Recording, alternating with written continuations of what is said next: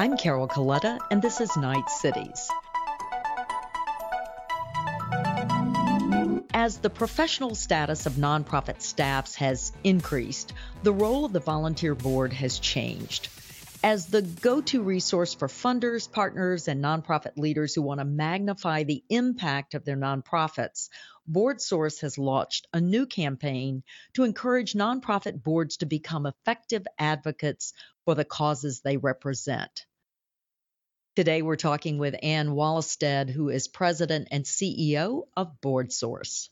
And as the staffs of nonprofits have become more professional, they earn higher pay. The role of the volunteer board member has changed. What is the role today of a high-functioning nonprofit board member? That's a great question. And you're absolutely right that the stakes are getting higher for nonprofit board members. And that's for a lot of reasons, not just increased professionalism and higher executive pay. I think, nonprofit organizations are tackling some of society's most complex challenges.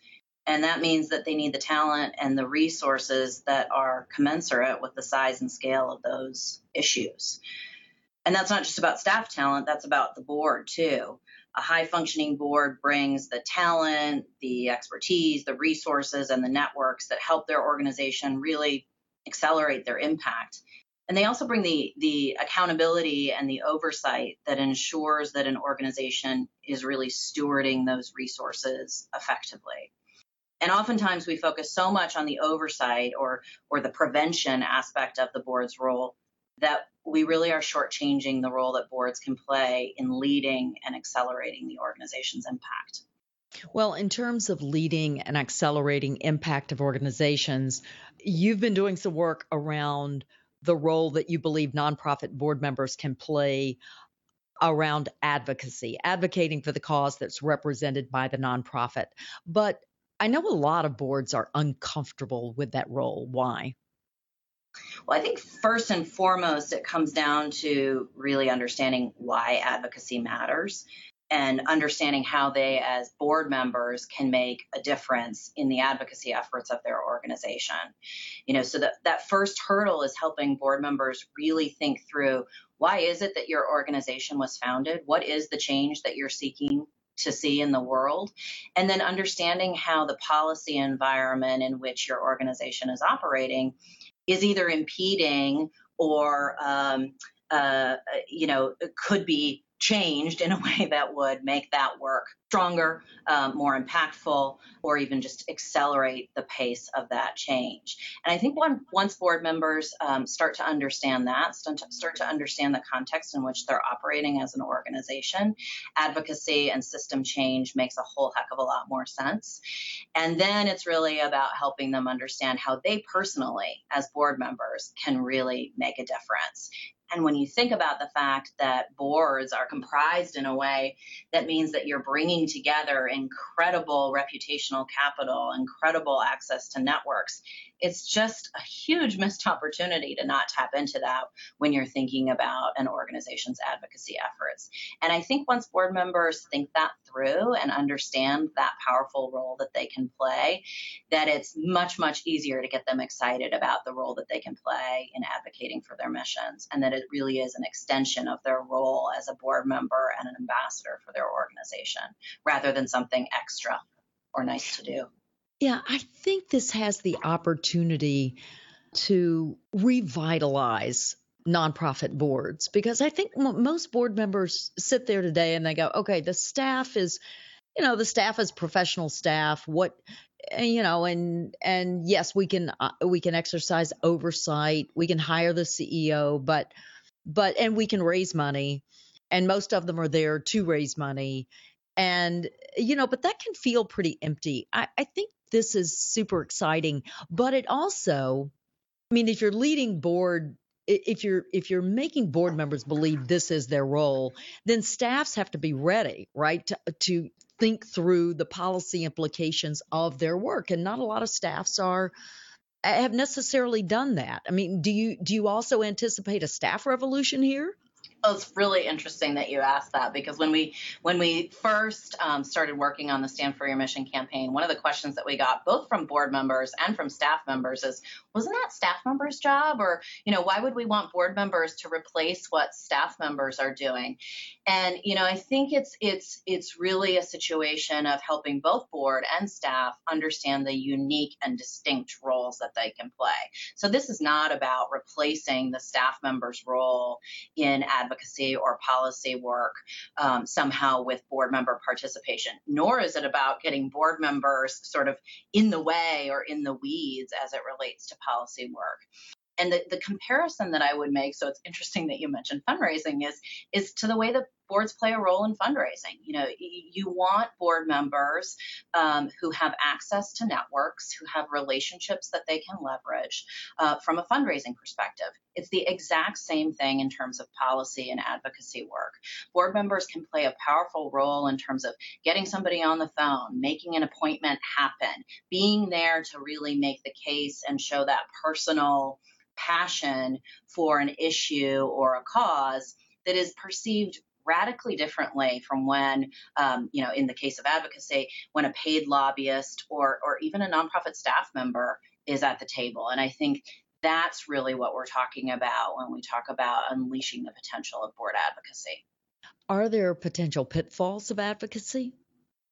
Well, of course, the first thing I would say is the pitfall of not doing it, which is, where a lot of organizations are.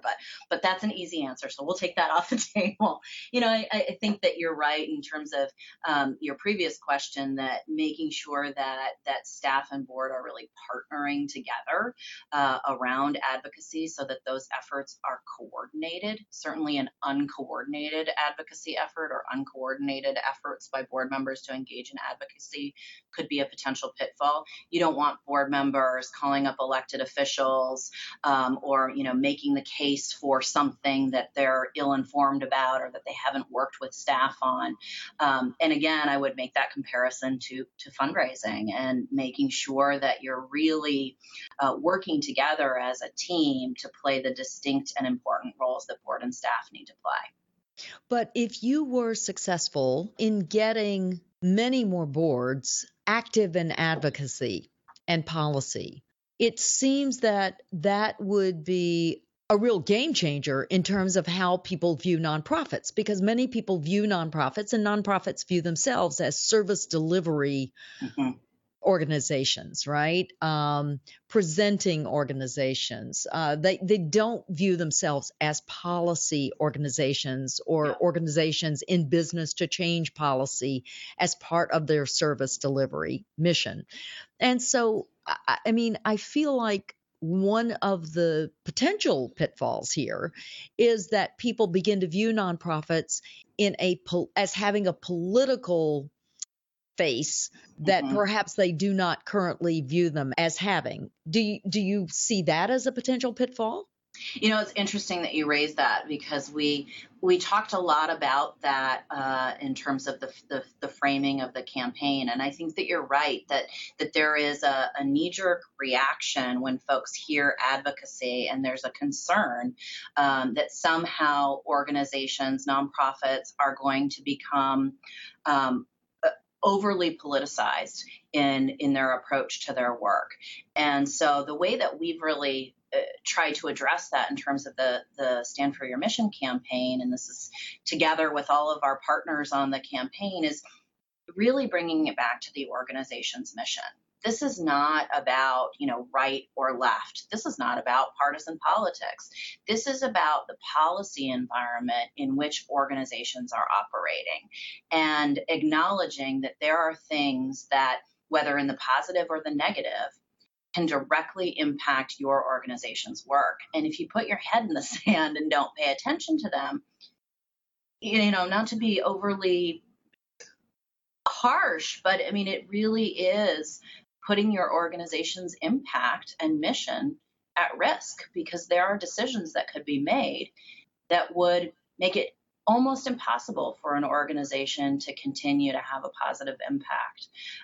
Just as there are decisions that could be made that would radically improve the circumstances in which an organization was operating. And so that's what we're really trying to challenge organizations to think about is, none of us are operating in a vacuum. None of us are sort of unexposed to the things that happen around us. And we need to be willing to engage and speak up and educate the public and decision makers about the impact of those decisions. Anything else is sort of a real abdication of our responsibilities. I like the way you think, Anne. So you've mentioned a campaign a couple of times. I want to give you a chance to tell us what the campaign is, and if I'm a board member or a staff member of a nonprofit and I want to get more information about helping activate my board around advocacy and policy, what do I do? Where do I get more information? That's great. So the campaign that we launched this past fall, and this was with the support of the Knight Foundation, with the support of the Campion Foundation, and in partnership with the Alliance for Justice, the Forum of Regional Association of Grantmakers, and the National Council of Nonprofits, is called the Stand for Your Mission campaign. And it really is about unleashing the power of board members as advocates for their mission. And just to back up a little bit and share some of the rationale for why we felt like this was such an important initiative and campaign for us to take on. One of the things that we have heard, from organizations and from our colleague organizations in the nonprofit sector is that board members really don't understand the role that they can and should be playing in advocacy, whether that's because of misinformation about what is allowed from a legal perspective or misunderstanding about the role that they could play. And because Board Sources is so widely viewed as, the go-to resource for boards and really the standard bearer in terms of what board roles and responsibilities are, when we weren't talking enough about advocacy, that was perceived as us saying that it wasn't important. And when we heard that from our colleague organizations and from board members themselves, we really realized that we had a responsibility to change that. To change that expectation, to change that understanding, to raise awareness about the importance of advocacy, and to really challenge board members to think about their organization's impact and their individual role and responsibility in creating the maximum opportunity to advance those missions. So that's really what the Stand for Your Mission campaign is about. And together with all of those partners, we set about creating a set of resources, tools, and messages to start changing the culture of boards as it related to advocacy, and to really start demystifying some of these myths as it relates to advocacy.